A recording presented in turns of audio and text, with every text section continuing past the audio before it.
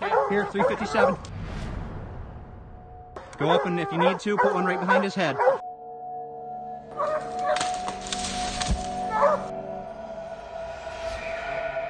We talked about this ghost bear. How long have you been after this ghost bear? 5 years. Because I just love hunting these animals. That's all I care about.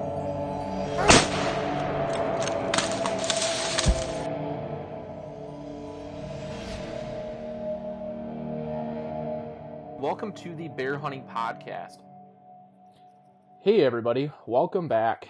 All right, so first podcast of the new season here. The podcast is now out of hibernation, and we're going to be rolling steady now. But anyway, first podcast of the year I wanted to do was recapping my do-it-yourself Wisconsin bear hunt from last season.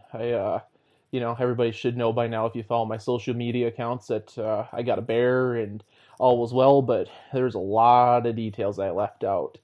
And one of those details, which is why this podcast is taking so long to get out, was I really wanted my buddy who helped me out a lot on this hunt to come sit down and do a podcast with me. And we were going to do it during the hunt, and we were just so busy hunting, we didn't really have time to sit down and actually record one. I guess we could have maybe made time, but oh well.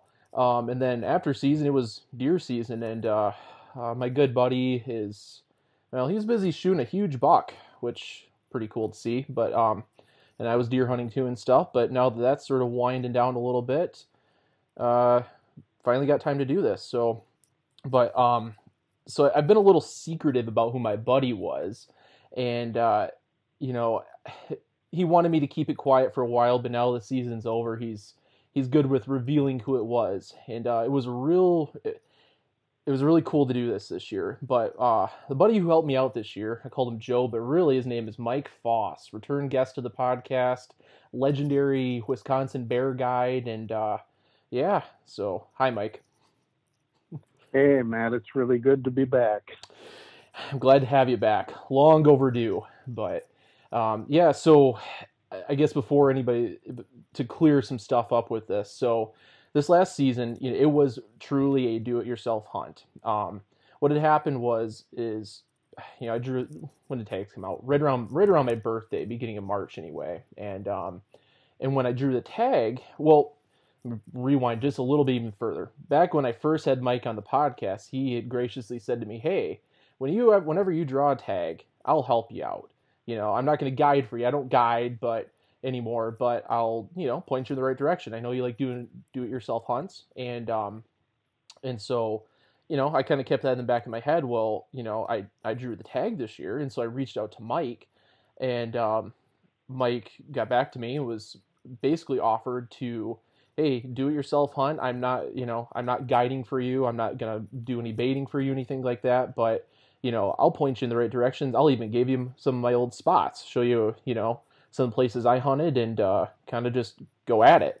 And so that was sort of our, I don't know if you want to call it arrangement, but so that's kind of how we got started. And then we agreed, it was middle of May when we first went out there, Mike. So right around the 15th, I think. Right. Yeah, it was about that time. It was about that time to get something out there too, Yeah. Start getting those bears coming in. Yep, exactly. I don't know, I can't remember when, well, the snow melted there a little bit later than it did here. I live a little bit outside the Lake Superior snow belt, but but it was definitely time to do that. And I mean, I've never, you can't, other than Wisconsin, you can't bait bears in the spring in Michigan or Minnesota or anything like that. So that was kind of a new experience for me, baiting bears around here, But so we met up middle of May sometime, and you had picked out 3 spots that you wanted me to hunt this year, Mike. And the first one, I don't want to give away the, because your bait site names tend to include, that me and you and I use, tend to include the name of the property owners. So we're not going to do that. I've got code names for them. So the first spot, the big apple orchard bait where you also like to deer hunt, right? We'll call it the apple orchard bait. Let's call it that. Okay. For listeners of the sounds good. for the listeners of the podcast, I called it the SCO bait. But that's what I'm talking about. That might get confusing. So anyway, the apple orchard bait. I'll probably slip up sometime during this interview. if you and do reveal it accidentally. If you do, I have editing powers, Mike. Right. Okay. I've already thought that about through. That. So anyway, Mike, the apple orchard bait. So here's what I'll sort of briefly describe it, and you let me know if I left anything out.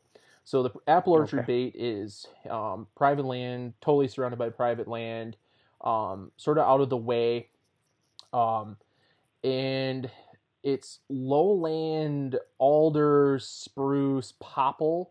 But what it was at one point, it was a farm. There's a farmhouse in the property that nobody lives in.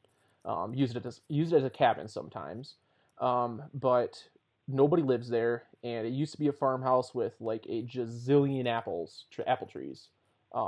There's a lot of them, and over time the orchard got abandoned and overgrown with popple, alder, swampy stuff, and now it's perfect bear habitat.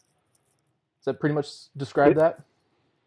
Oh yeah, that's perfect. It's become a great place where big bears travel through and feed at certain times of the year quite heavily. Yes, yep, definitely would agree to that. Especially, well, it seemed, that spot, I'm jumping back and forth a little bit here in time, but it seemed like it was really active in the spring and really active later in the fall once the apples were becoming ripe. That's when it seemed to be. In the middle of the summer, it was not as active as my other baits, I noticed. But early spring, bears were everywhere in the spring there. I mean, crawling. I mean, they were, where the farmhouse is, it's kind of open and grassy. They were in there just eating grass. Right, So, right, yeah. They really congregate into that area, of course, because we're baiting and stuff, but as the foliage starts to come out a little bit more and more, and grasses and stuff, then they'll kind of disperse a little bit. But you do have your resident bears throughout the summer, that's for sure. Yep. Okay, so there was that bait, and what we did there is well, you told me right up front that this was the bait that the ghost bear you're after came to eventually, not in the spring or anything like that, but this is the bait that one showed up on. And you have had that one, you've had friends hunt that before, and there's a permanent box blind set up on that property, and but you've had issues in the past where bears would see folks leave, they'd hunt, not shoot a bear that night, and then they'd have to go on the same trail that you bait, and you were worried that, if you did that, the bear's going to spook after day one and you won't be able to, fool them anymore. So you told me before we even hunted that spot that, hey, bring your chainsaw and some surveyor's tape, and we're gonna get this spot set up good. So when you go into here to hunt, it's all good to go. So what we did is, well, we opened it up because, hopefully the plan was to shoot a 600-pound bear out of there and have to drive it out with the four-wheeler, which hindsight was a good plan. Yeah. But so I brought my chainsaw and we opened up the trail to the bait site a little bit so we could drive back there later in the season. And then we went to the blind. It's a black blind, and we put up, there's some windows in there that we taped up so you couldn't see through it, so my movement was hidden. And then we basically made an exit trail going. We cleared it out, cleared any brush, and put up surveyor's tape, and made an exit trail that was totally different from the entrance trail, so that way I could get out of there without spooking bears, which I'm glad we did that. Right, that's correct. I think some of the biggest things, it's a perfect setup for that we had. Yeah. And if hunters can do that, I'd really recommend that. But I really think that a lot of those big bears, they circle and they come in on the top side of that bait right where the trail is. And when that hunter leaves at night, I think, one of the reasons why we haven't shot that big bear ghost and stuff is because hunters leaving at night are spooking that bear, and he doesn't stick around. He gets spooked once.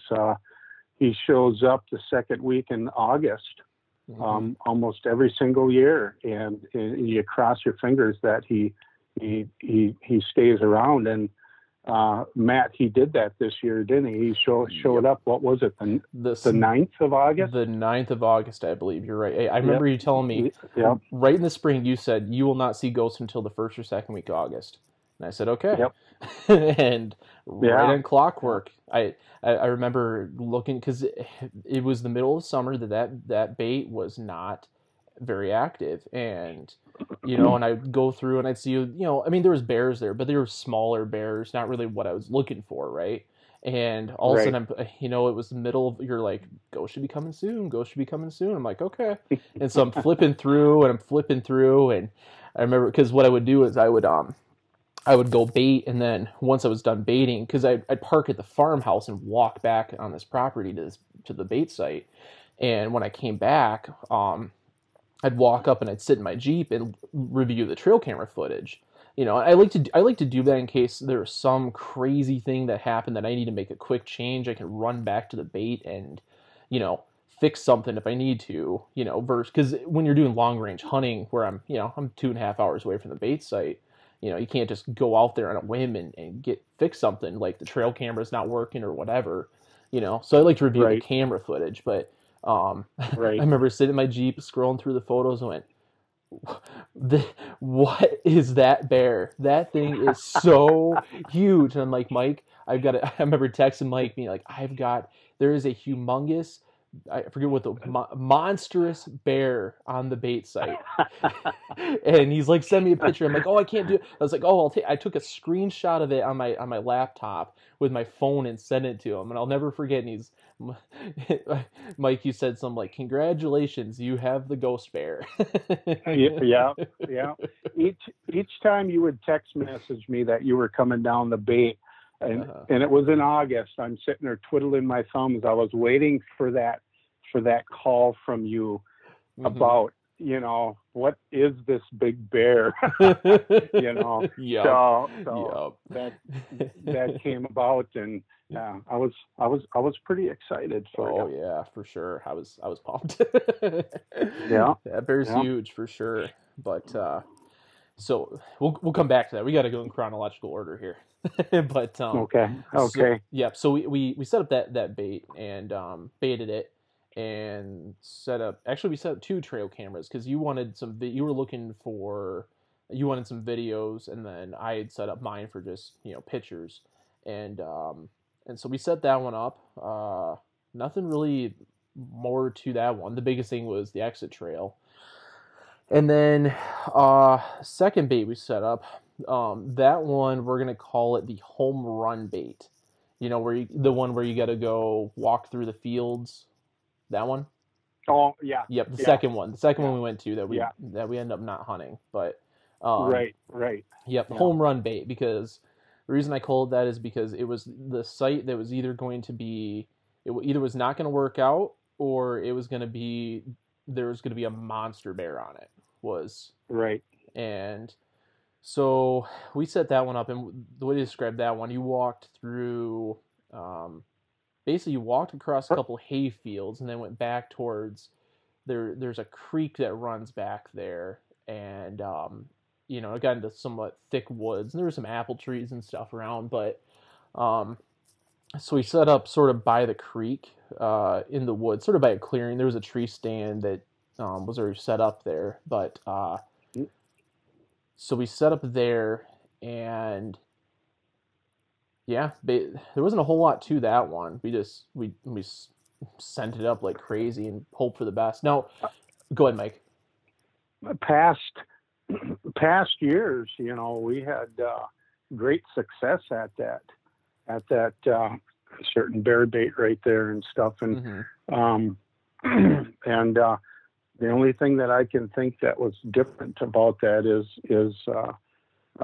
there was a gentleman that bought the other 40 acres, and he has cattle in there now. I don't know if that made any difference, but yeah, I'll let you tell him what happened. Yeah, yep. So that was well, we'll come back to, but yeah, so we set that one up, and you know, it looked like it was going to be a good spot, but you know, we had set up there because, you know, you knew there was a bigger bear in the area there too, so we set that one up, and then the last one we went to was the vulture bait. And call it the vulture bait because there's an old wooden box blind on there. And let me tell you, it's an old wooden box blind. And the vultures decide to make it their home year after year. Yep. And so makes great cover scent. Yeah, there's that.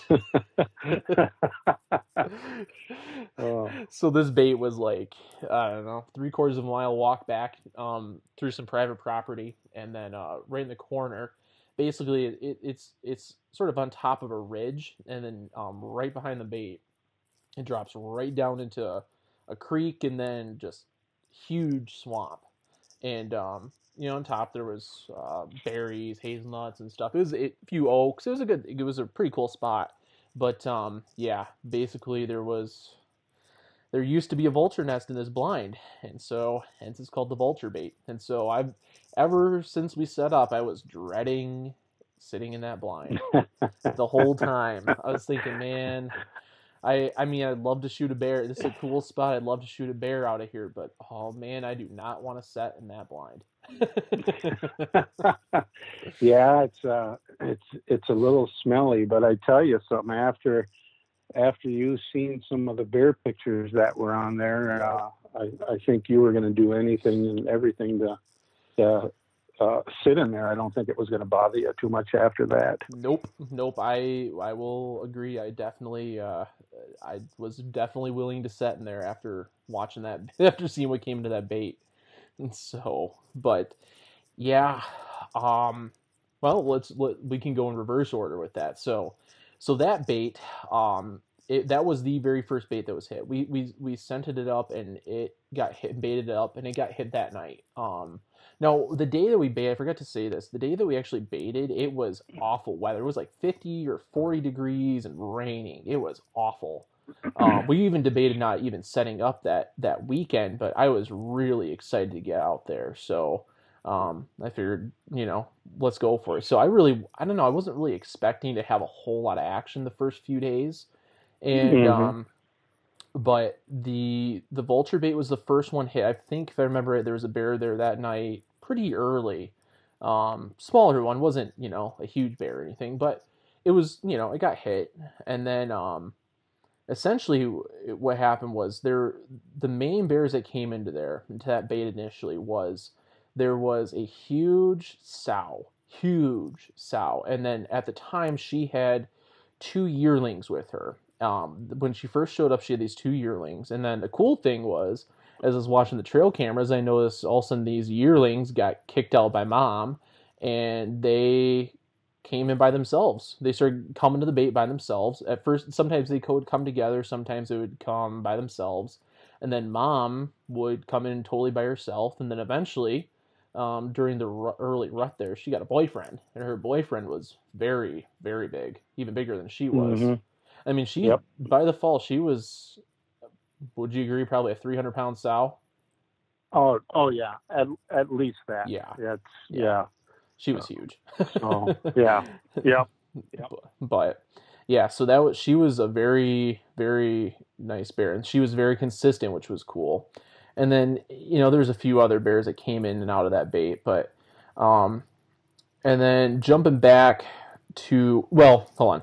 So what my plan was initially was, we started the bait sites middle of May, and then my plan was I was going to come and bait every other week. So every other weekend I was going there just throughout the summer, just to kind of keep bait there, keep the bait sites active, keep bears interested in it. Because, you know, the thing about Wisconsin is you're only allowed to bait with 10 gallons of bait. So I couldn't go and put out a whole barrel or anything like that. I had to put out, 10 gallons. And Yep. and the thing about that is they can go through 10 gallons in a night pretty easy. Especially Vulture and the Apple Orchard bait, that didn't last very long.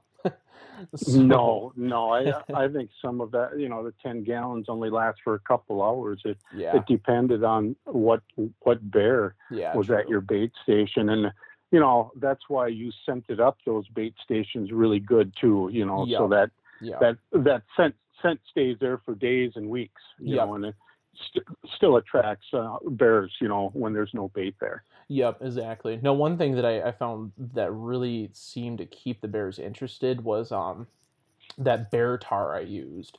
So I would use the if you've listened to this podcast, but I like the Final Dessert bear tar, and I would from Batum 907, and I would smear that on the trees, and the bears would I took videos of this, but the one birch tree at the Apple Orchard bait, I smeared that all over, and they just rubbed on that branch and eventually and would lick it, and eventually they broke most of the tree down trying to rub on that thing, but it kept them around. Tore it right in half. And that bear tar, I don't know what's in there other than it smells really good and attracts some bears. But when you say tar, it was tar. Yeah, no kidding. I mean, it was some gooey stuff. I'll bet you some of them bears still have it in their coat, sleeping, hibernating at this time. I would bet so. Well, what even actually, here's one of the things that happened this season is I had one of those cans in my backpack, and I thought I had it upright and closed, and I didn't, and it tipped over, and I got half a jug in the bottom of one of my backpacks.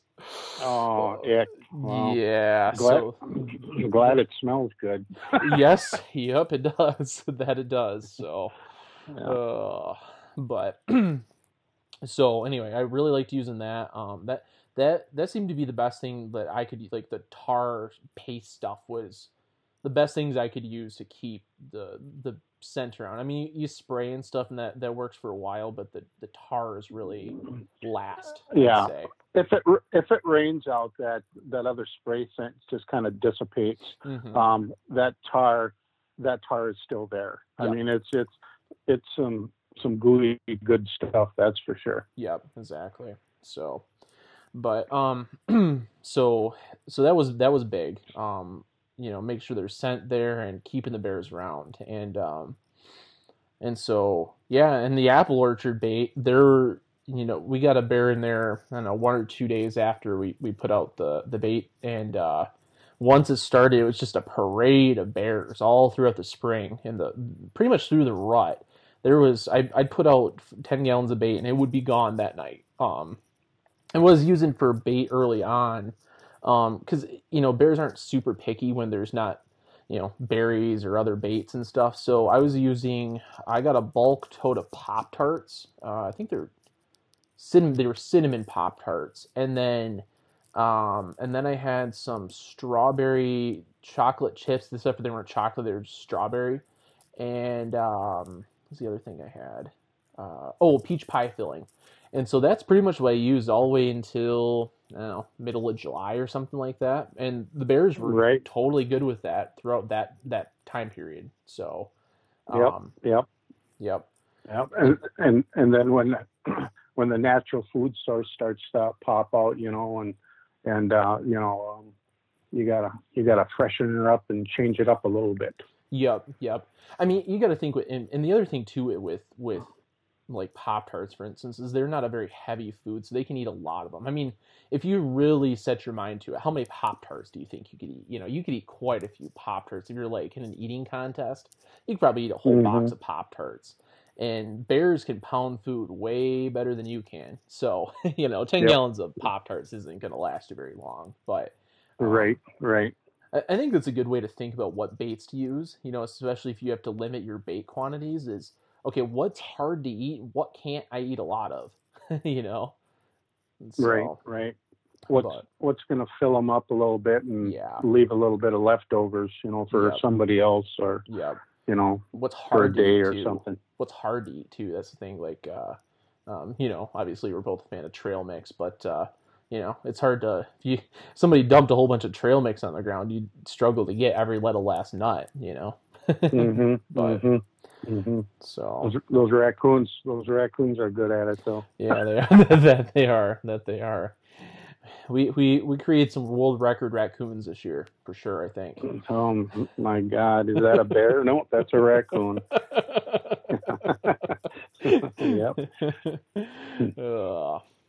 But anyway, so that was the apple orchard bait. It was just a really good bait all throughout early season, and then now the home run bait. So I baited that site, and for whatever reason, I did everything I did to the other sites, and more so actually.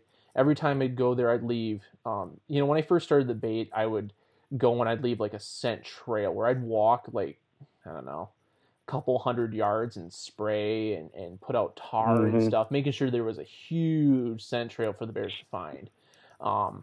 And I did that on the home run bait, like every single time I did it, and I never got a bear on that site for whatever reason. Yeah, I was super surprised and actually really disappointed because there's a monster bear that roams that area, and for whatever reason, nothing came in. And I tell you, it was the first time that's ever happened. Yeah. So, but I kept on wanting you to keep on doing it. Well, there's only so much time. You don't want to waste your time on a bait, and concentrate on something else. Yeah. And so that's what you did. Yep. Yeah. And that was kind of my thought was, I was giving it a go, and it was somewhere around the middle of July. I said, you know what, I've given this a lot of effort, and I'm tired of feeding raccoons, because the raccoons were just digging under the logs at that point and getting the bait. Yep. It was like, okay, I want to try something different. So what I did was, and in all throughout the rut, the baits did really good. And then middle of July, it slowed down. You had a lot of little bears, but still coming to the baits, but a lot of the big bears disappeared in July. And so what I did was I said, you know what, I'm gonna go out and I want to find a brand new bait site on public land. And I did a bunch of map scouting, and I found basically where this ridge dropped down. It was a huge section of public land, and you started out, and there were some clear cuts there, and there were some oak trees and a lot of berries, and then it dropped down into this huge swamp. But it was like a mile and a half hike in, something like that. And so I said, cool. And I hiked down there and I checked it out. And when I first got there, at this spot, it was, I found huge bear tracks right in the old logging road heading down there. It was like, awesome. As I'm going down, I'm finding bear tracks everywhere. Like, this is the honey hole down in this swamp here. And so I set up a bait site, and and I didn't see any evidence of anybody else in there. And so, it's something I look for quite a bit, because of, you don't want to intrude on somebody's bait site. So I set up, right. So I didn't see any evidence of people down there. And so I hiked way down to this spot and set up and thought, man, I'm all by myself. This is going to be a really good spot with all this bear sign, and sent it up, put out bait, and left it. So so we're in middle of July, and and so I come back to this bait site, and this bait site is now known as the hippie bait. So this is ridiculous. This is the most preposterous thing that's ever happened to me bear hunting. So, I think Mike, you probably understand how remote this site is. It's ridiculous, right? I can't believe this. So I come back and I see, and where I parked, it's a road. There's old logging roads, but you're not supposed to be driving in there. And actually, they're bermed up, right? They put old stumps blocking off the rest. Stumps in there, yeah. Yeah, so you're not supposed to drive in there. So I pull up into my bait site, and the stumps are ripped to the side. And I go, what in the world? And there's tracks driving all the way down. I'm like, oh no. And so I hike down, and I mean, it's through like, they really had to try to go through this. It was not a nice drive. There was some thick mud and stuff. I'm like, oh man. And so I'm walking down like, please don't be going to my bait. Please don't be going to my bait. Please don't be going to my bait. I get down there, and there's tire tracks all the way to my bait. And you can see where they stopped in my bait, turned around, you know, did a 3-point turn, and I'm like, oh man, and I'm like, oh, I hope my trail camera's there, like what's going on? And my bait's gone, but my bait logs are thrown to the side. I'm like, what is happening? And so I look, and my trail camera is actually still there. I'm like, oh, okay, whew. And so I start looking at the camera, and it was like 3 days after I set up my bait site. I can't remember if bears got there first, or if, actually no, I think what happened is bears hit there pretty much immediately and cleared it out. Yeah, you had bears there right away. Yeah, and there's like 3 different bears hitting the site, and then they cleaned out the bait. And then shortly thereafter, I had a very, very unethical, and I'm not trying to do this to paint, you know, a certain group of hunters as all unethical or something, but this particular one, extremely unethical. It was somebody with a side-by-side with a hound box on the back, decided to rip out the stumps and drive all the way down to my bait site. And I don't know, and for whatever reason, they pulled up right next to my bait site, turned around and left. And then 2 days later, I get pictures of 3 individuals. One of them was wearing flip-flops, and they looked very hippie-like. I'm not sure if they were hippies or they were friends of this hunting group or what, but they came in and they threw my logs aside. They were messing with my bait. And I'm like, what in the world?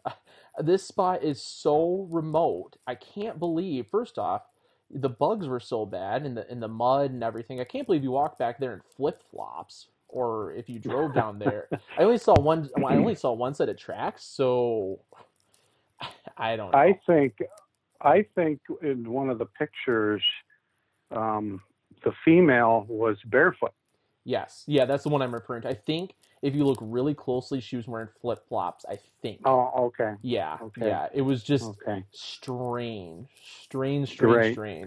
So anyway, Right. I wasn't, I don't know if those people were Wolf Patrol or who they were, or if they were part of the hunting group that drove down there before. I have no idea. But, yeah, anyway, I was not happy at all, obviously. And so, yeah, I don't even know what to say to that. But so I baited it up again, and I baited it up a couple times.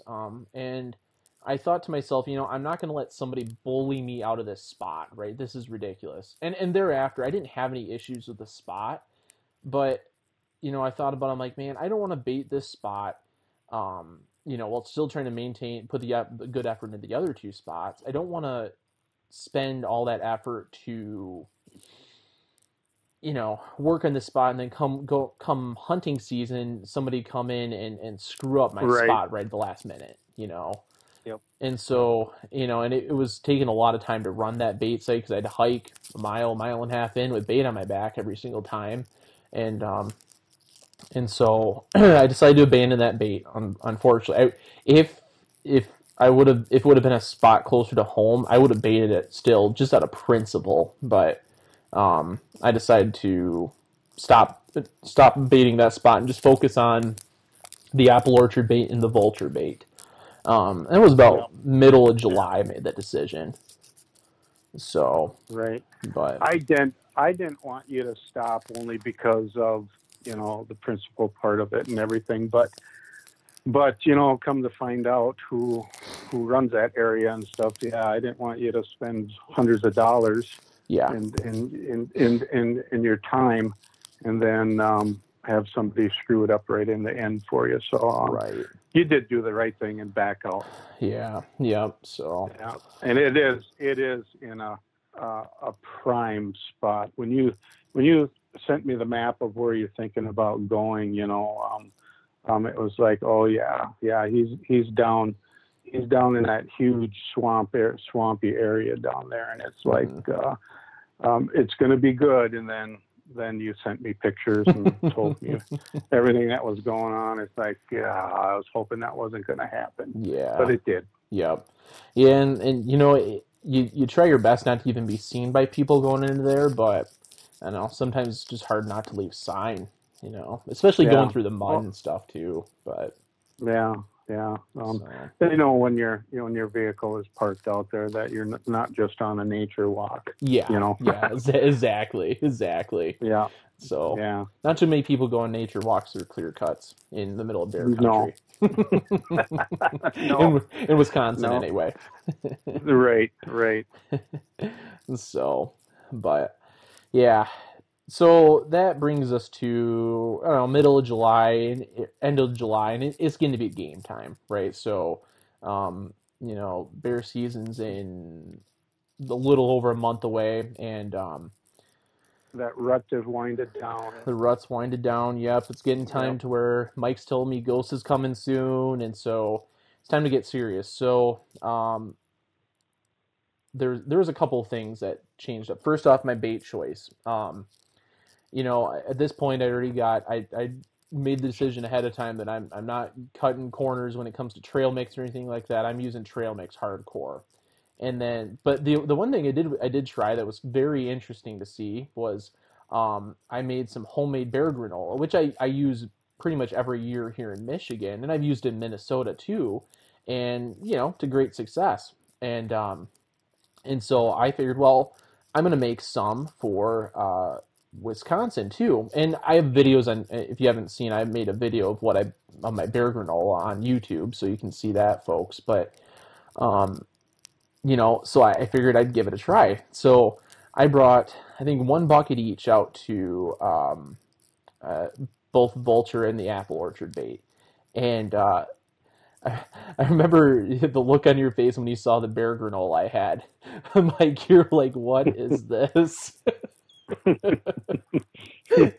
I wasn't trying to be mean or anything. Yeah, I know. But the look on your face told me enough. People don't believe me, but bears are different in Michigan. They're different in Minnesota versus Wisconsin. What's a great success, in Michigan might not work in Wisconsin or Minnesota. Yep. As you found out. Yep. But you know what? It varied though, because it was funny because I took the bear granola over to the Vulture bait, and for they pounded it. Solid month, they ate every last oat. I took it to the Apple Orchard bait, and those bears literally, the bait went cold for like not really cold. I hate to, but they didn't hit the bait until I put out something else. Right. They came in and they looked at that stuff like, what is this? Well, you had to remove some of that too. I did. That's right. Yeah, we had to. Yep. Scraped it out of there. Yeah, because you're only allowed. You're only allowed 10 gallons. So. Right. Well, it's got to be covered too. So they were just throwing it out of the hole. Yeah. So. It's crazy. Well, if you don't like that, let's try something different. Yep, for sure. So, yeah. Yeah, and I want to be clear about something too. So every so often, Mike, you would come because you're from the area. You don't live there anymore, but you're from the area, and so every so often you'd come up anyway. And that was, and so if you came up every so often, you'd stop at like the Apple Orchard bait and put some bait out for me or something. Right. Because go ahead. I can't not do it. Yeah. I mean, I told you. I'm going to point you in the right direction, and you're on your own. But you know what? You were sending me pictures and everything, and boy, a guy like me, he just doesn't go up to northern Wisconsin and not help out. Right. Exactly. So it was exciting for me to go in there, and that one time I had to take a shovel in a hole and get all that grain out of there. Yep. So. Yep, I remember that. But it was fun though. Yeah, it was. It was. I'll tell you one thing about Mike Foss, folks, is there's some you got a passion for the stuff, that's for sure. Even though you didn't have a tag, you weren't making money off guiding or anything like that, you still just couldn't stay away. You just had to be involved. And as you found out, I'm really picky. Yes. And even though I felt bad a couple times, even though it was your bait, it was like, no, you got to do this, Yep. And I had to step back a little bit. And no, just let them do it. Yeah. Yep. But I want everybody to be successful. I wanted you to be successful. So right. I'm gonna voice my opinion, and I did. Yep. No, and I definitely want to touch on this later, but that was something that going into this season was huge for me, was that because I've never, I'm 100% a self-taught bear hunter / bear baiter, right?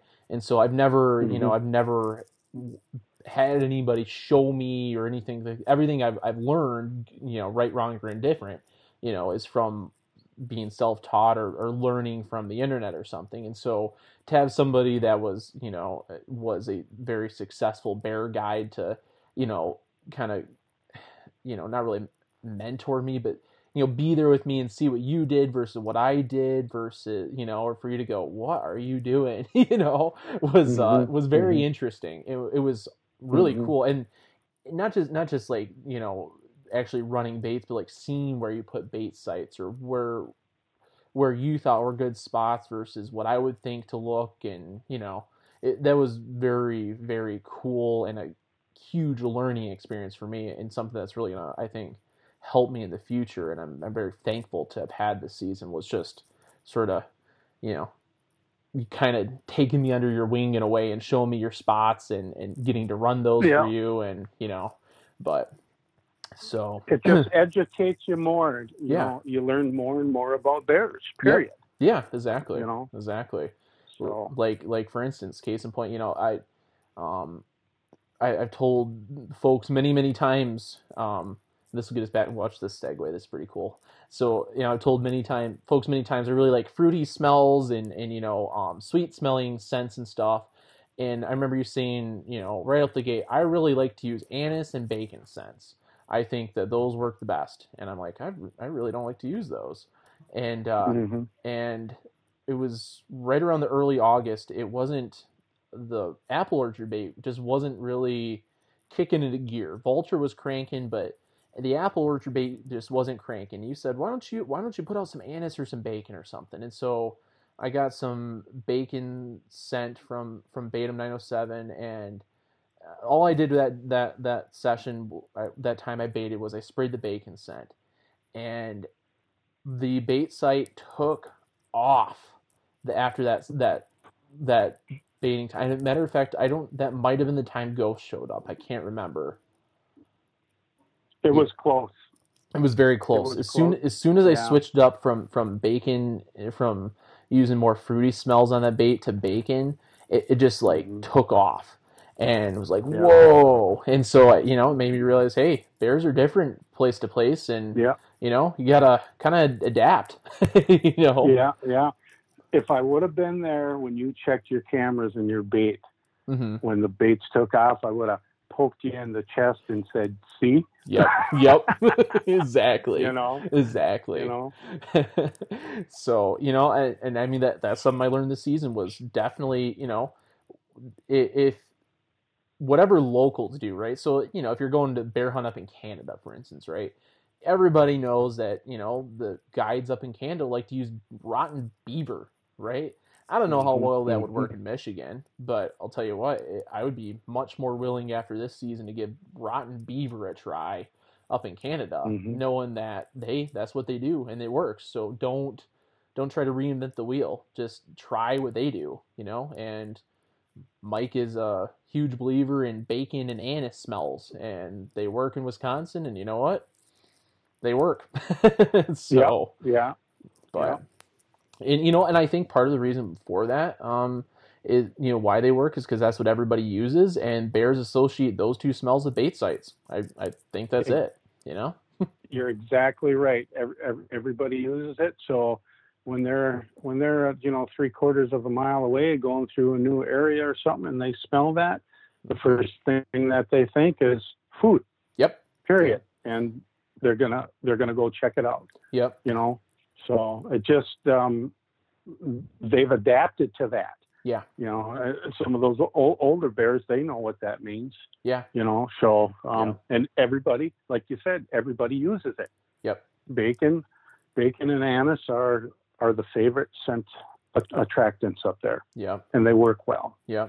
And the thing is too is that Somerville, Wisconsin is a little different, especially in the UP, and not all places in the UP, but a lot of places in the UP and Minnesota is that quota zone. I'm sure non-quota is a little different, but because there is no limit to the amount of bait sites you can run in Wisconsin, there's a lot more bear baits just in general in Wisconsin. There's more tags and more bear baits. And so yes. The amount of bear hunting pressure in Wisconsin, even in Zone D where it doesn't seem like there'd be a lot of pressure, there's a lot. And so I think that's huge. Well, you've got guides up in that area. Yep. So you got a guide with 20 people, you're gonna see 40 different bait sites out there at least. Yeah. Yeah. So there was baits everywhere. Yes. Yep. Yep. More so than I'm used to in the UP. In the UP, I mean, there's places where there's a lot of bear baits, but there's not. Especially in certain areas of like the national forest, but there's just simply not that much pressure compared to Wisconsin. Which is interesting.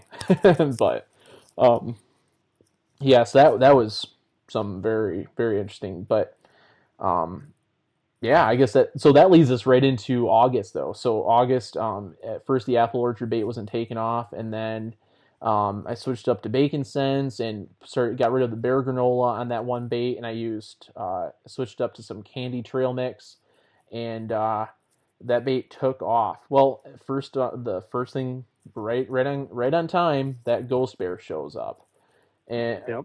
How many years do you think you've been after this ghost bear, Mike? Has it been? Oh, geez, Long time. I can't even tell you. I think a good, a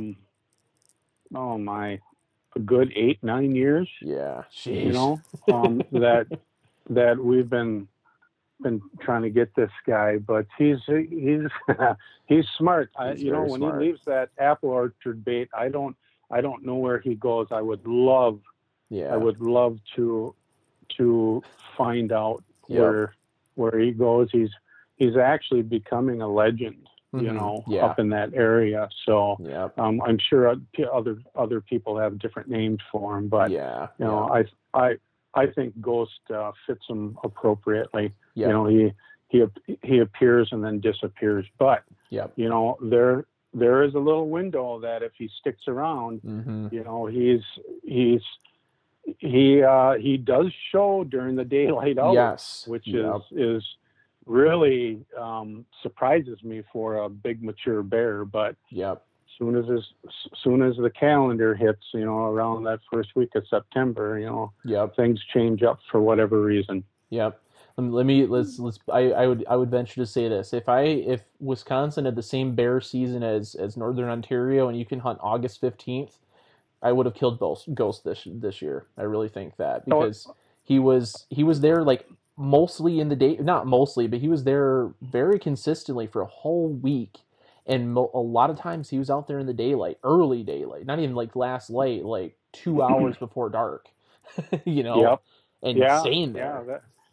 Yep, that's true, and he's a magnificent bear. He's a 7-foot bear. Yeah, he's huge. And he's a lot bigger than what we really think he is too.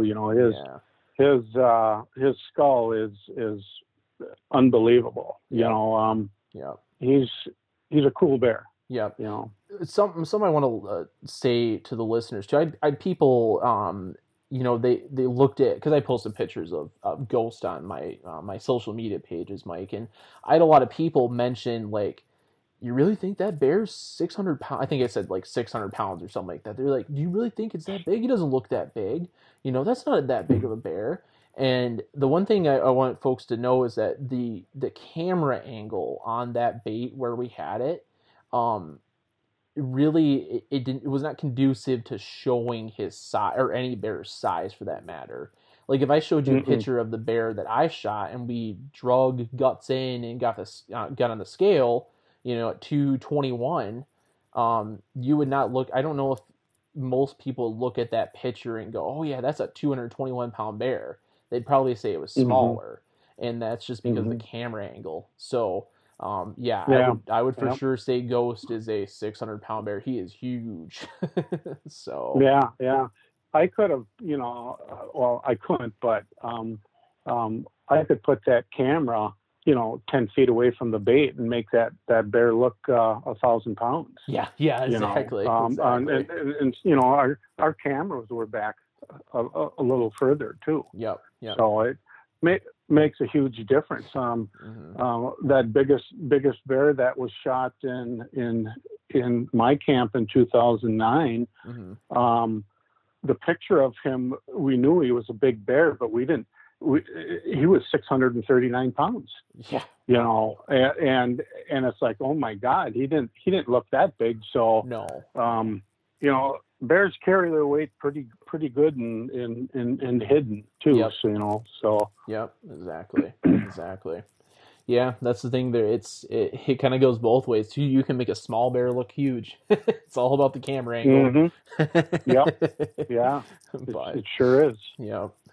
It's kind of fun. This is kind of off topic, but I like to, I see a lot of bear pictures on social media because of what I do, and it's really funny to see some of the things that people do to make their bears look massive. And sometimes I've been tricked before. There was this one guy, I won't call him out, but he posted a picture of this bear, and I thought, and when I just first glanced at it and looked real close at it, I was like, oh, wow, this huge bear. And on my page, I even commented, hey, that's a great bear. Awesome. And then a few months later, I'm looking, and he posted a picture where he was making a bear ham. And I looked at the bear ham, and I've made quite a few bear hams myself, and I thought, that's a small bear ham. And I'm like, what in the world is that? And then I was like, wait a second. I scrolled back to the picture. I'm like, oh, you got me.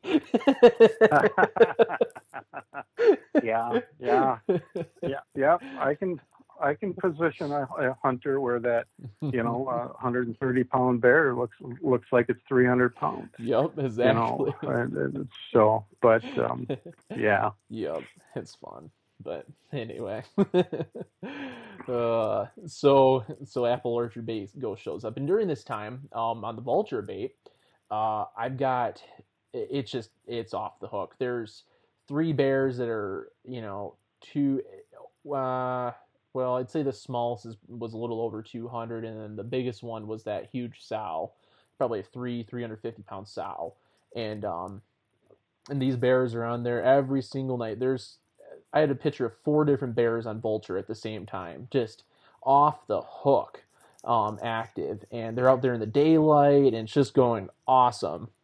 And I was using, and of all things, I was using that bear granola at that point. I was using half bear granola, half trail mix, and they were eating every last oat, every last nut. I mean, that bait was crazy, and it was like cool. And I was starting to think, man, this is probably going to be the spot. This might be the spot if this stays like this. I mean, hopefully Ghost sticks around, but if he doesn't, boy, it's gonna be pretty hard to, not hunt vulture. And right.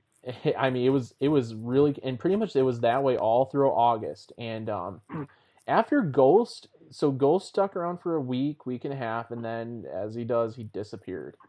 And I was like, oh man. And then for a while, because he basically took over that bait and dominated it and scared away a lot of the other bears. The Apple Orchard bait was kind of quiet for a little while. I mean, we had bear activity, but it was not anything to write home about for a little bit in its wake, I don't know if he was Yep. still around the area eating apples or what the deal was, but it was quiet for a while. Right. But and then yeah, that basically gets us to so I guess right before season. Now the summer was hot and dry. Well, hot and dry pretty much, and there was lots of natural food out. Not a lot of rain or anything. And then right before season, things kind of switched up a little bit. The weather, it got cold and rainy throughout September. The weather just got weird, to say the least. Yeah. It got really weird. It was really strange weather up in that area. Well, the whole state was experiencing just different weather. Staying cold for long periods of time, you know, and stuff like that. Yep. And in case folks don't know, with bears, when it gets cold, I don't know if their metabolism's like directly tied to it, but as it gets cold, at least the bears around here, their metabolism slows right on down. They do not like to eat a whole lot when it's cold, which seems kind of counterintuitive, but that's just how it goes. Especially if it's rainy, bears are kind of wimps when it comes to weather, quite frankly. You know. Yeah. That's the way Mother Nature has created bears. You know, the colder the weather, they slow down what they're eating to preserve what they have, the fat reserves that they have. Yep. You know. Yep. So that's what happened. Yep. You'll hear a lot of people say, "Oh yeah, I want to hunt the cold front for deer or something," but you do not want to hunt the cold front for bears. No, it just slows down terribly. Yep, you're hoping for 70 and sunny. That's good bear hunting weather. But yeah, so anyway, that's kind of what happened. And during August, Ghost showed up again for like a day or two, and then he disappeared, just completely disappeared. And I guess what it had, there was a couple bears. There's the two siblings that showed up on the apple orchard bait too. That big boar. He's a nice big boar, and I can't believe year after year after year they're siblings and they hang out together. I don't get it. I thought they got a super special bond going on there. You know, and so it's going to be really interesting this year to see if they show up again. You know, it was definitely interesting. But so they showed up for a little bit, and but yeah, I guess right before season, like I would say.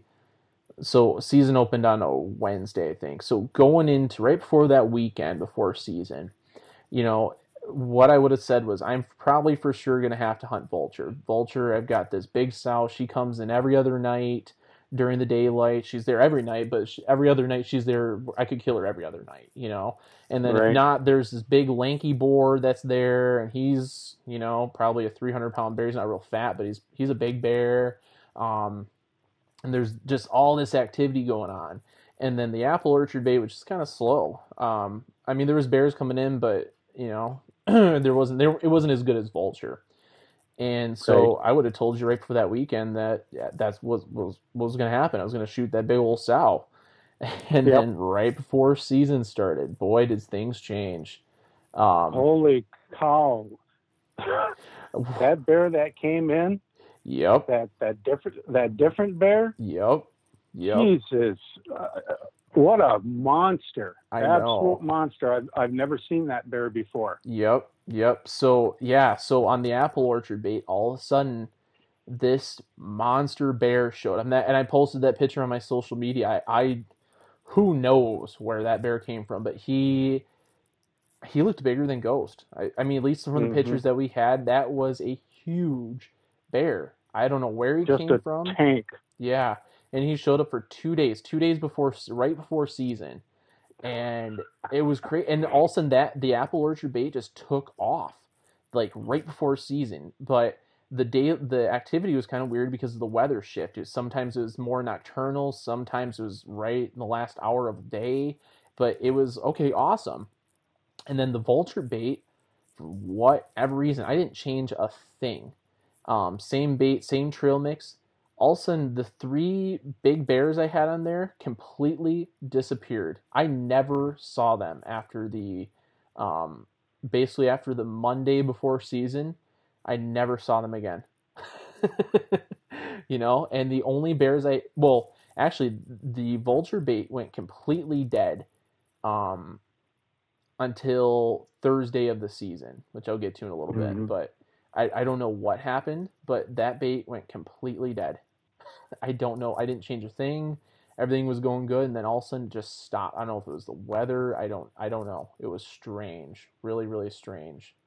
But so I guess that gets us to season. And during season, what I think we both showed up on a Tuesday before season. And now Mike was gracious enough that he is so committed to he just loves bear hunting so much. He actually took vacation to come hang out at bear camp with me. And heck yeah, I wasn't going to let you have all the fun. I want to set the record straight too. When some people might say, "Oh, Mike was helping him." It really isn't a do-it-yourself hunt. I'm going to tell you something. I think I baited maybe 5 times at the apple orchard bait. You never went to not vulture. Once. Never went to vulture. Yep. I let Matt do what he wanted to do because that's what he wanted to do. He told me right away, I want to do this. I want to have as less help as possible. Yep. Period. Yep. But just enough help to where, I basically just wanted some local information on where to go, good areas to go, and it worked out great. So, but, so that's, but you wanted to come to camp. So that was pretty cool. Yeah. So we had a little bear camp in Wisconsin. It was fun. And so Mike was kind of you would drop because, we wanted to keep things consistent at the baits, right? And so especially the apple orchard bait, because the bears can definitely hear vehicles drive up to that bait, and we want them everything to stay the same. And so, the plan was for basically what we did is for the apple orchard bait is we would drive up, and in Mike's truck, we would walk in there together. But I wouldn't even stop at the bait. I would walk straight to the blind, and Mike would go and he would bait the site for me. And I would get in the blind while he was baiting, and he would walk out and he would go and review the trail camera photos just like I would, and then he'd drive away. And the only difference was I was sitting in the blind, and that was our plan because we didn't want anything to change on that bait site. We wanted everything to be the same, no change in pattern, bears, none the wiser. And so, but before that though, I do want to get, before season though, we did get to go and hang out at, went and crashed the party at Northern Wisconsin Outfitters and stole some fish. Yep. That was fun. yeah, that was good. Meeting people and all the excited bear hunters and Robert Haas, owner of Northern Wisconsin Outfitters now. He does a really good job. Yeah, he does. It was cool. He had a cool orientation for hunters and stuff, and hey, this is how I want you to get in the stand and to be quiet and kind of going. It was cool to orientate them all. I liked that, and he was very well organized. It was cool to see that. But so we did that, and that was fun. We checked in there a couple of times too, just for fun to see what bears were shot, and but just kind of get a feel. But the general feel this season though was that it was going to be tough with the weather. The weather was tough. Yeah. The first day of season, I think both you and I knew it was going to be pretty hard to get a bear that day because it was super windy. The wind was coming from the east. Yeah, right at the bait. Yeah, of all things. And I think on the apple orchard bait, the wind was just. I think it was coming out of the northeast a little bit, and so that's why I said I can hunt this bait, not vulture. I could not hunt vulture, but I could hunt the apple orchard bait. It wasn't great, but I could. Right. And then, and so that was the plan that night. But yeah, it was raining. It was cold. We knew the chances were not good. And so anyway, we went out that first night, and well, I went out anyway. Got in the blind. Did what I said earlier. Mike baited while I got in the blind, and then drove off. And so we sat there. I sat there, and not a thing that night. Not a thing. And so I actually got to do our whole setup early in the season where we made the trail getting away from the bait and, to where I could exit quietly. I had to do it. And so it worked out good. I got away from the bait. Mike picked me up at the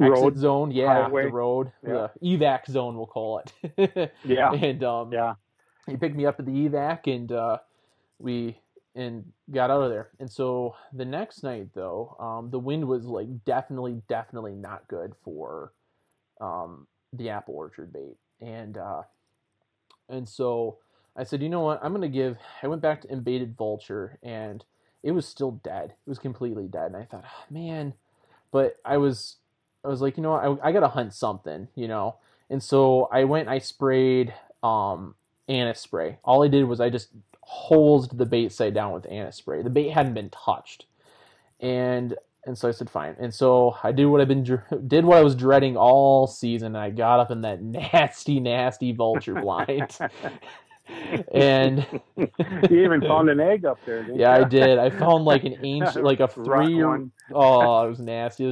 There was a rotten vulture egg in there. It was so gross. Ugh. But anyway, so I get up in there. And, I knew my window wasn't great because there was thunderstorms, and I wasn't sure if I was,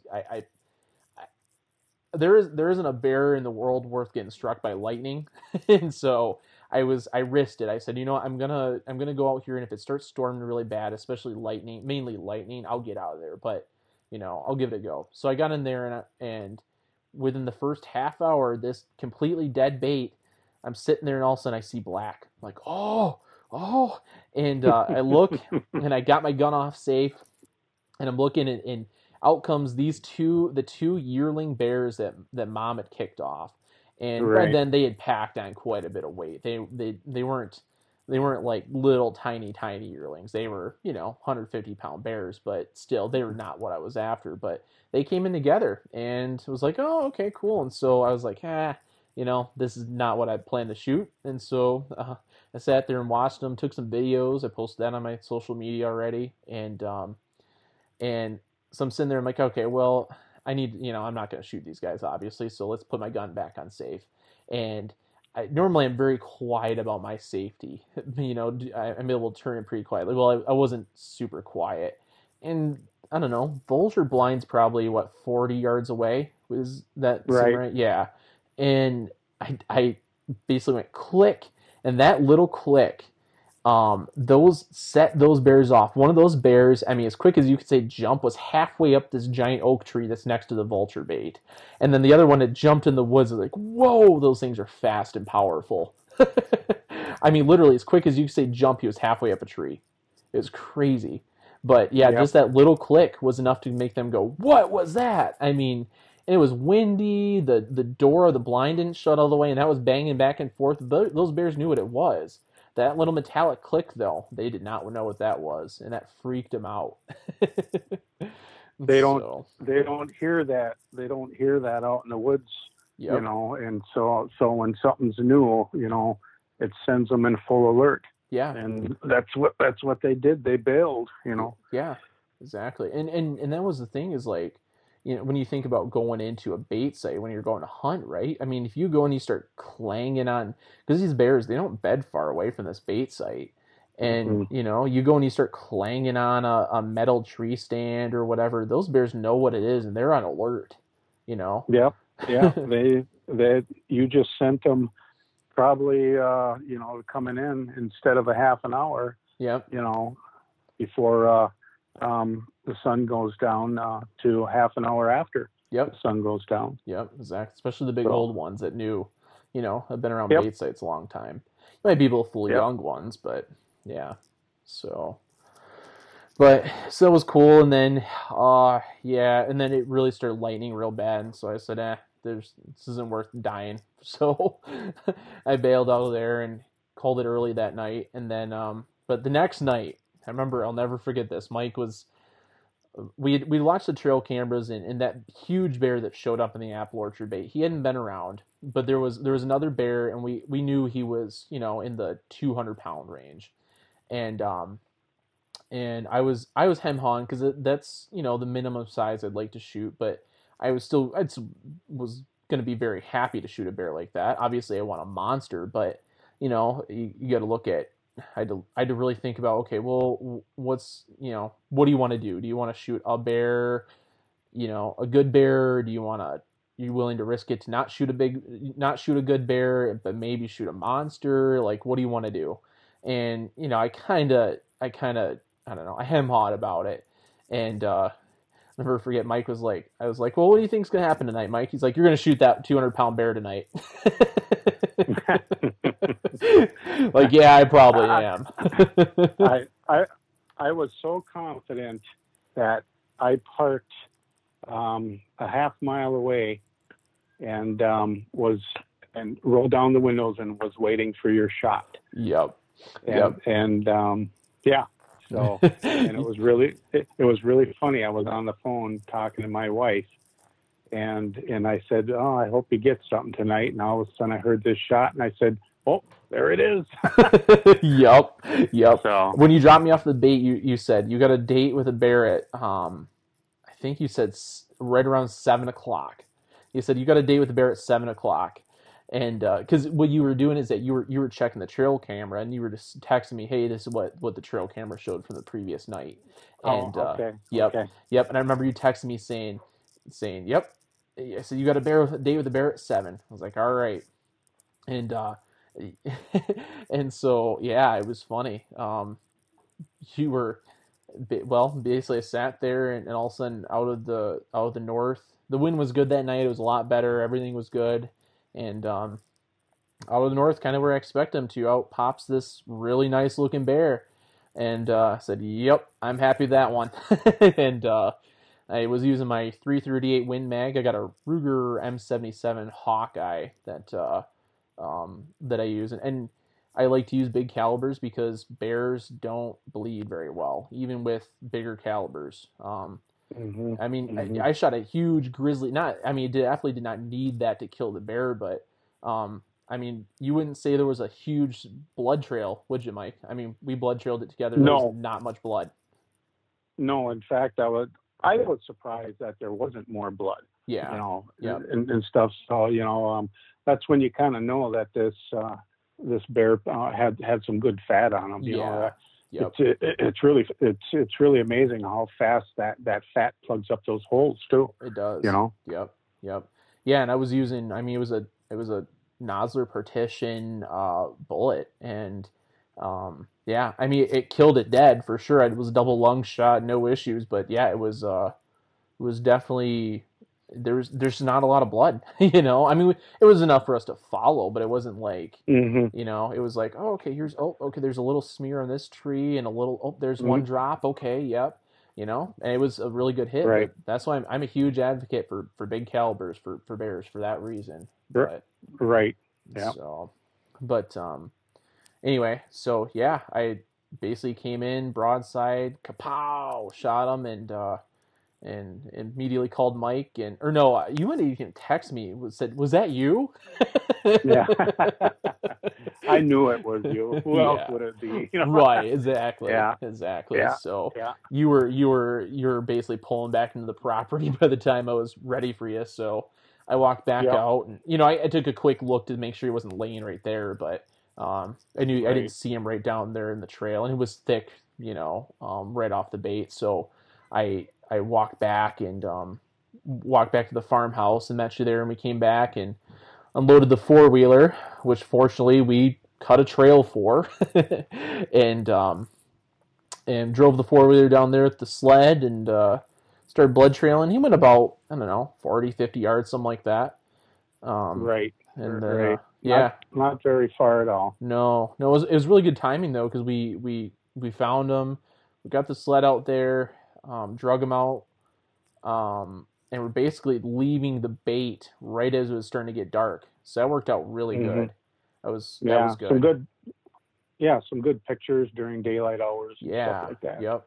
Yeah, we even got a photo with us at the farmhouse with it still light. Yeah. So yeah, I'm I'm going to jump here a little bit. I don't know what you have, what else is on the agenda, but I want to talk about the weather a little bit. Yeah, go for it. And I'm glad you took the bear that you did. Mm-hmm. And the weather was so screwy for that whole week that it shut down bait stations in the whole gall darn state. Yeah, it was amazing, and some people might say, oh, it's a food source and stuff, yeah, we had a great acorn crop, apple crop. Mm-hmm. But I tell you something, when bait stations, that backup bait stations that have never been sat before by a hunter for this year shut down completely, that the weather had a lot to do with it. Yep. And I think that the cold weather that came in shut their metabolism right down, and they just hunkered down somewhere and waited out these storms, and their feeding pattern slowed way down early. Mm-hmm. Yep. So yeah. I mean, information from the other outfitters out there, everybody said the same thing. Yep. So yeah, that was. It seemed like from what I could gather, across the the northern bear hunting states and provinces, was that the fall hunt, if you were hunting in September, middle of basically from the second week on, it was awful. The weather just shut. I mean, I heard bad reports from Maine and New Hampshire. I heard, I know firsthand Wisconsin, we were struggling, and the UP people were struggling. Minnesota was tough. You were good if you hunted the first week in Minnesota, but later on it was tough. So right. It's amazing what a little cold front can do to a bear. Yep. It blew my mind. Just shuts them right down. It's like a switch. Right. So yeah. So yeah, I was definitely happy to shoot the bear I did, because I either could have gone without or would have had to end up with a much smaller one. But I was blessed that this really nice bear kept coming in and gave me a shot. So, but yeah, I mean there's obviously bigger ones out there, but this one is it. I mean, it's a beautiful bear. I've never, it's almost sad to say, I've never actually had like a half mount made of a bear, but I decided this one, it was such a pretty bear, I decided to do that. And he's really nice boar. It ended up being a boar. I don't know if I said that or not, but yeah, 200, we drug him out the guts in, 221 was the weight. So. Yeah. Nice pumpkin head on him too. Yeah. He had a really nice big head on him too and stuff. Yeah. So yeah. So are we going to talk about 10 gallons of bait? Yes. A little bit. Yes, definitely. Good. Yep. On the agenda. Good. Yep. Because we've gone through the hunt now, and there's one other thing that we did after the hunt. We recovered the bear. We took it. We weighed it, gutted it out, and then basically that night I because the with bears, I want to process them quick. And so I basically got the bear all set and brought him home and processed them the next day at home. And so that ended that part of the hunt. I put him in the freezer, rendered down the fat. It was all good. So delicious eating bear. Eaten quite a bit of them already. But the last thing with the hunt that was really important to me was I wanted to, because back when we did this podcast, our first podcast together, you talked about walking bear trails after the season. And so I wanted to do that. So I came back middle of October, and we went back to the apple orchard bait and walked the bear trails and saw where the bears were coming from. And they weren't bedding down as close to the bait as we thought, it seemed like, but there was a lot of trails all around that bait, that's for sure. So yeah. There were trails even 40 acres away on another piece of property. Yeah. That they were using the creek bottom, Mm-hmm. and they were following and they were going. I was really surprised because I didn't see that in years past. Mm-hmm. So things change from year to year. They really do. Yep, for sure. So. For sure. That's why, it's good to have, it's good to have multiple bait sites to fall back on, because you just never know, how bait sites are going to go. They might be just like the vulture bait. It might be active all the way until the weekend before the hunt, and then all of a sudden it just dies, or, things change year to year. You might have your tried and true spot, and then all of a sudden it's like, what is going on this year? This spot's awful. Kind of like the home run site. You've used that in years past. It was great, and it was awful this year. Never got a bear. Yeah. So did not produce. That was really really strange. So any bear hunter that's going to continue bear hunting and stuff after the hunt, take some time, go back to where you shot that bear and follow some of that. Those trails and stuff, you'll learn a lot. It just gives you, you just educate yourself a little bit more. That's what I like doing about it. Just because you shoot the animal, it's not over with. Right. I like going out there and seeing where they're hiding out and everything. Yeah, it's the same thing. It's just same thing as whitetail too. Mm-hmm. You shoot a whitetail over a food plot during winter time, and there's trails and stuff. Go walk some of those trails and find out where they're bedding down. I mean, it's just another education, process. You just learn more about the animals that you're going to be hunting. Yep, exactly. And that's the thing, even with bait and bear, it seems like it'd be a slam dunk, but it is such an art, and you're always learning, and you always got to be learning. Like I said this season, it was very cool to, I'm 100% self-taught, but it was cool this season to go with somebody who's a veteran bear guide, and see how they did things, and see see like where your spots were and stuff, and what what your recommendations were and stuff, and that kind of leads me into what you want to talk about, was like baiting frequency, like 10 gallons of bait, right? I'm assuming that's what you want to talk about, like lots of bait versus baiting frequently. Yeah. Yep. So that, go ahead. I'll let you go if you want, because you were the one that was amazed, and yes, and you were saying, what? I think you're right. Yep. So a little background. So there's two, in case you're new to this, there's two theories of bear baiting, right? There is the theory that you want to feed bears as much as as you possibly can, because if bears come to a bait site and there's no bait, they will leave. They only have one thing on their mind, and that is to eat. And if there's not food there, they'll leave. And so your goal is to put as much bait out as you can, and then also that way what will happen is big bears will come and they will find this food hoard and they will dominate it, and they'll scare the other bears away and they will dominate this bait site, right?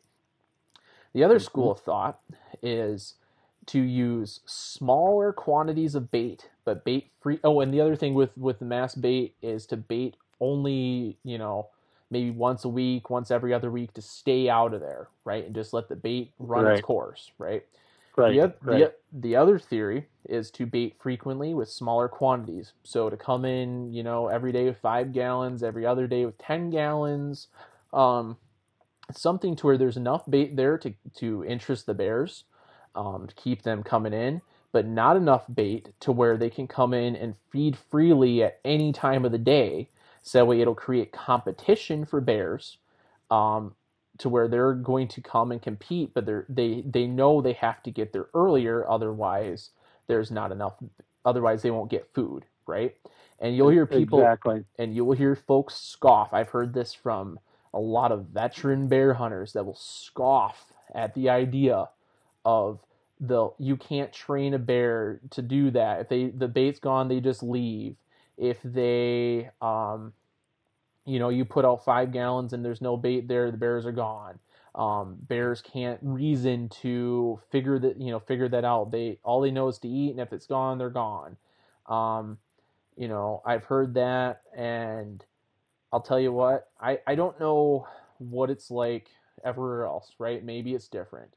They'll tell you this year, because of the regulations of Wisconsin, where it's forced to only use 10 gallons of bait. And what I forgot to mention this one I went from baiting every other week, with 10 gallons to I started out early August with 3 times a week. I was driving from the UP of Michigan over to Northwest Wisconsin. And I was putting out 10 gallons of bait at each of my sites. I was doing it 3 times a week, and then closer to season, I got up to as much as 4 times a week. And so it was a lot of miles on my Jeep, a lot of driving, a lot of time on the road, but it was worth it. But and so that was my baiting schedule. Basically every other day I was putting out 10 gallons of bait, because of the regulations. And I'll tell you, what I noticed this year versus other years, because I've been doing a lot of more, we'll call them bomber bait runs, where you go once a week and drop 40 gallons of bait off at a bait site. And I'll tell you, the amount of daylight activity at my bait sites when I had 10 gallons of bait every other day versus putting out 40 gallons once a week or twice a week or something, it was so much more daylight activity. Bears were coming out way, way, way earlier when I was using less bait, because if they stuck around, it seemed I don't know how they figure it out, but it's like training a dog, right? They know at certain times of the day to come and get food. If they don't, it's not going to be there. So somehow they figured it out. Even with the natural foods, there was bumper crops of natural foods. There was, at the apple orchard bait, the trees were loaded with apples, right? They had no reason to come to the bait, but they like the bait. And so they will stick around. And, as long as there's bait there, enough bait there, it's an art. It's really a balancing act. But as long as there's enough bait there to keep them around, but not so much that they can come in at any time of the night and feed. Ideally you're running out of bait. With my strategy, there was enough bait there to where it lasts most of the night, and then maybe a little bit into the next day. They might be able to come in early the next day to feed, but by the middle of the night, the second night, it was gone. And so, but then I would rebait it, and they would go, oh, okay, there's food again. And so somehow they figure out that, hey, I'm going to come in earlier and earlier and earlier because, if I don't, the food's gone. The other bears are going to get it. And so I don't know what to tell folks, but for hunting around here where there's lots of hunting pressure, where bears do not feel comfortable coming into bait sites, putting limited quantities of bait frequently, not so little that there's no food ever, but enough to keep the bears around, but not so much that they're able to free feed whenever they want, you will get more daylight bears. That's just how it is around here. It's simple, and for people that don't give bears credit for being intelligent, I don't know what to say, but yeah, they do, and they will figure out if they don't get there, it's going to be gone. Yep. And I like the 10 gallons. I've hunted Minnesota before. You can throw out as much as you want and stuff like that. But you will see more daylight pictures of nice bears too. Yep. Once when they figure out that if they don't get there soon, that 10 gallons of bait, George is going to eat it all. Yep. and I'm going to be hungry. Right. So they're smart. They're super intelligent. Yep. They're problem solvers are what they are. So yep, exactly. Yep, I totally agree. Like, okay, for instance, in Canada, right, where I'm not all of Canada.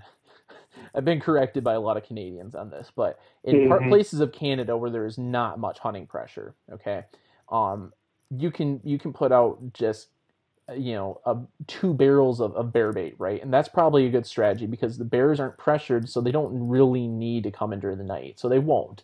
But in places like Wisconsin and the UP and Minnesota, other places like Maine, I'm sure, where there's tons of bear baits, and bears know what those are, right? The older bears are not stupid. They know there's a reason why they're old. They don't, if they don't need to come in during the day, they won't. But they want that bear bait. I mean, you got to think eating a bear bait is a lot better than eating, I mean, think about this, like dogs, right? You can feed them really good dog food. They still want your table scraps way more than they want their dog food, even though it's probably just as nutritious. You know what I mean? And so they know it tastes good. They want that bear bait. And so they'll do some pretty crazy stuff to get it, and they'll figure out how to get it if they need to. So I also think too, the hunter that's hunting that stand, they get used to that human scent, the same smell all the time.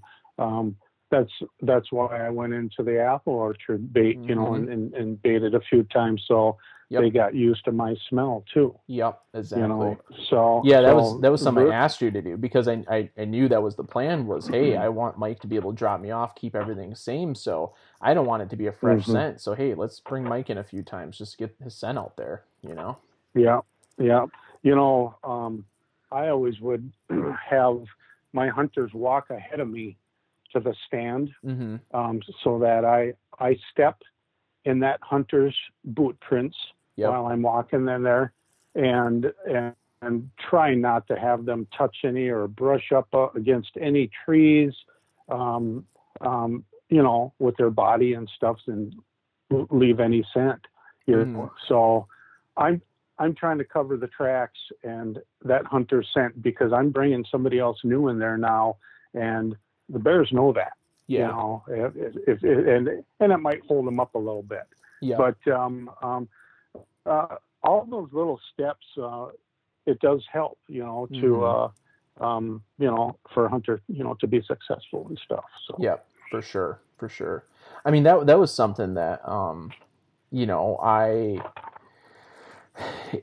mean, that's something I wrote down here for things I want to talk about was, it's things I learned this year. I mean, I knew this, but I really hit home this year was watching you. The biggest thing was how, you said you're anal, right? But it's your attention to detail. It's all the little details as you go through when you're baiting bears, right?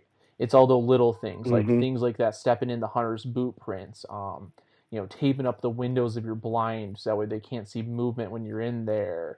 How,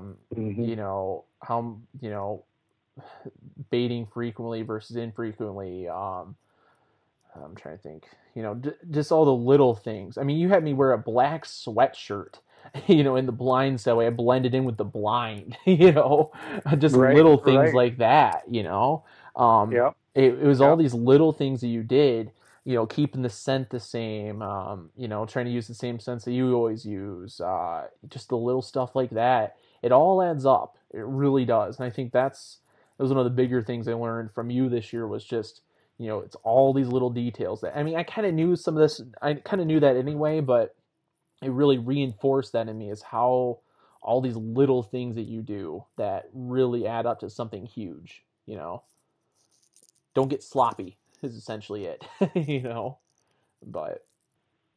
Right. Yeah. So, yeah. All right. Awesome. Let me see here. One last thing I want to go over that I learned this year that was huge was, something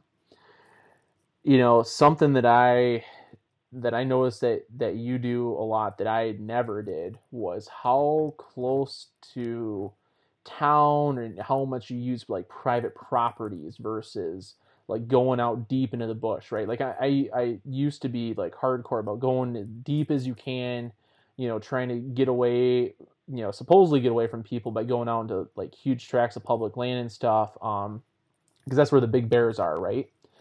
And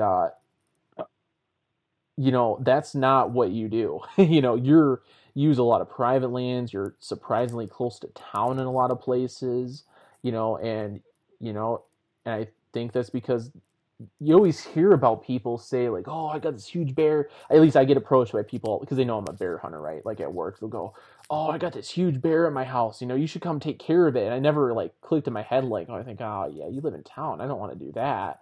But then Right. now that I think about it, like seeing how you hunt and stuff, like where your spots are, I go, man, actually that's probably the ticket. Like if you got these big bears, it's safer near town and in small chunks of private land and stuff. Like if you can get access to good bear habitat on private land, like there's probably some good bears in there because there's hardly any hunting pressure, Right.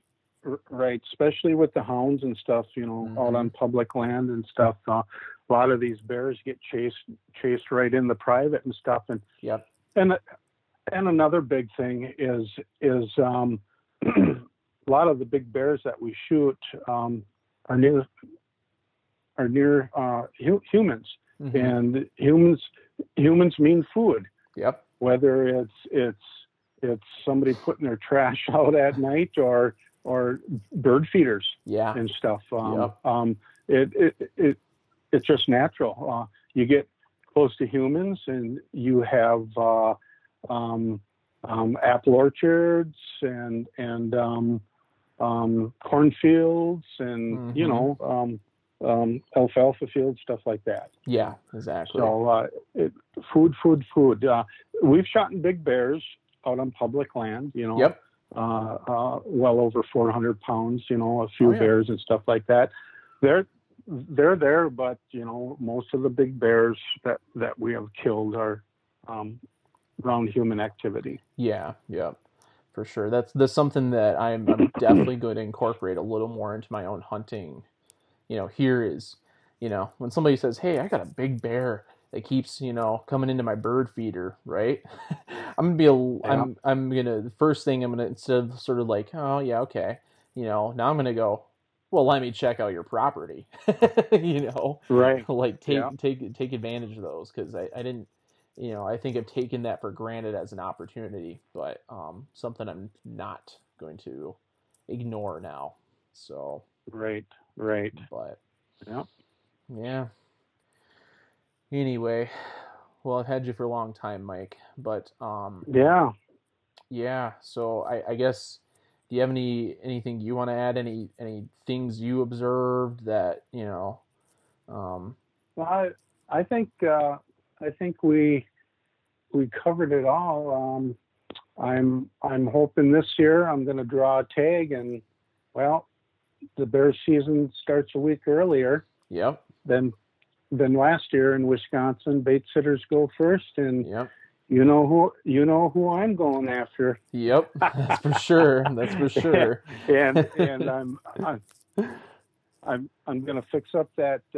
I'm going to fix up that blind a little bit. There's just to make it a little bit more soundproof. That door needs to be fixed really bad. Yeah. I think it was loud. It's just an older stand, and I'm going to be doing the same thing that you are. I'm going to be sneaking out that back door if I'm not successful. Yeah. And I'm not going to shoot just any bear.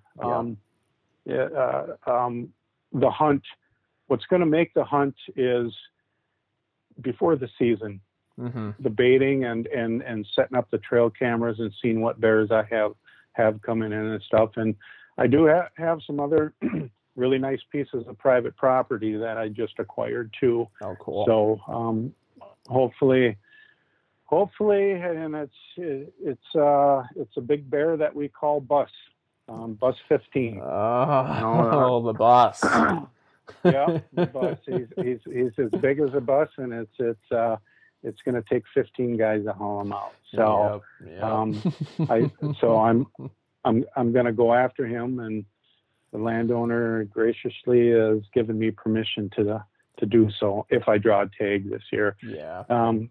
If not, I have a friend that's coming up, my buddy that muzzleload hunts with me every year, and I think he's got 8 points. He's a gimme this year. Yeah. He'll draw a tag. So I'm going to be up there. I'm up there anyways.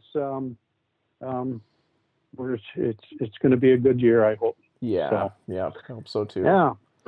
Well, cool. That's about it, Matt. Cool. Well, good.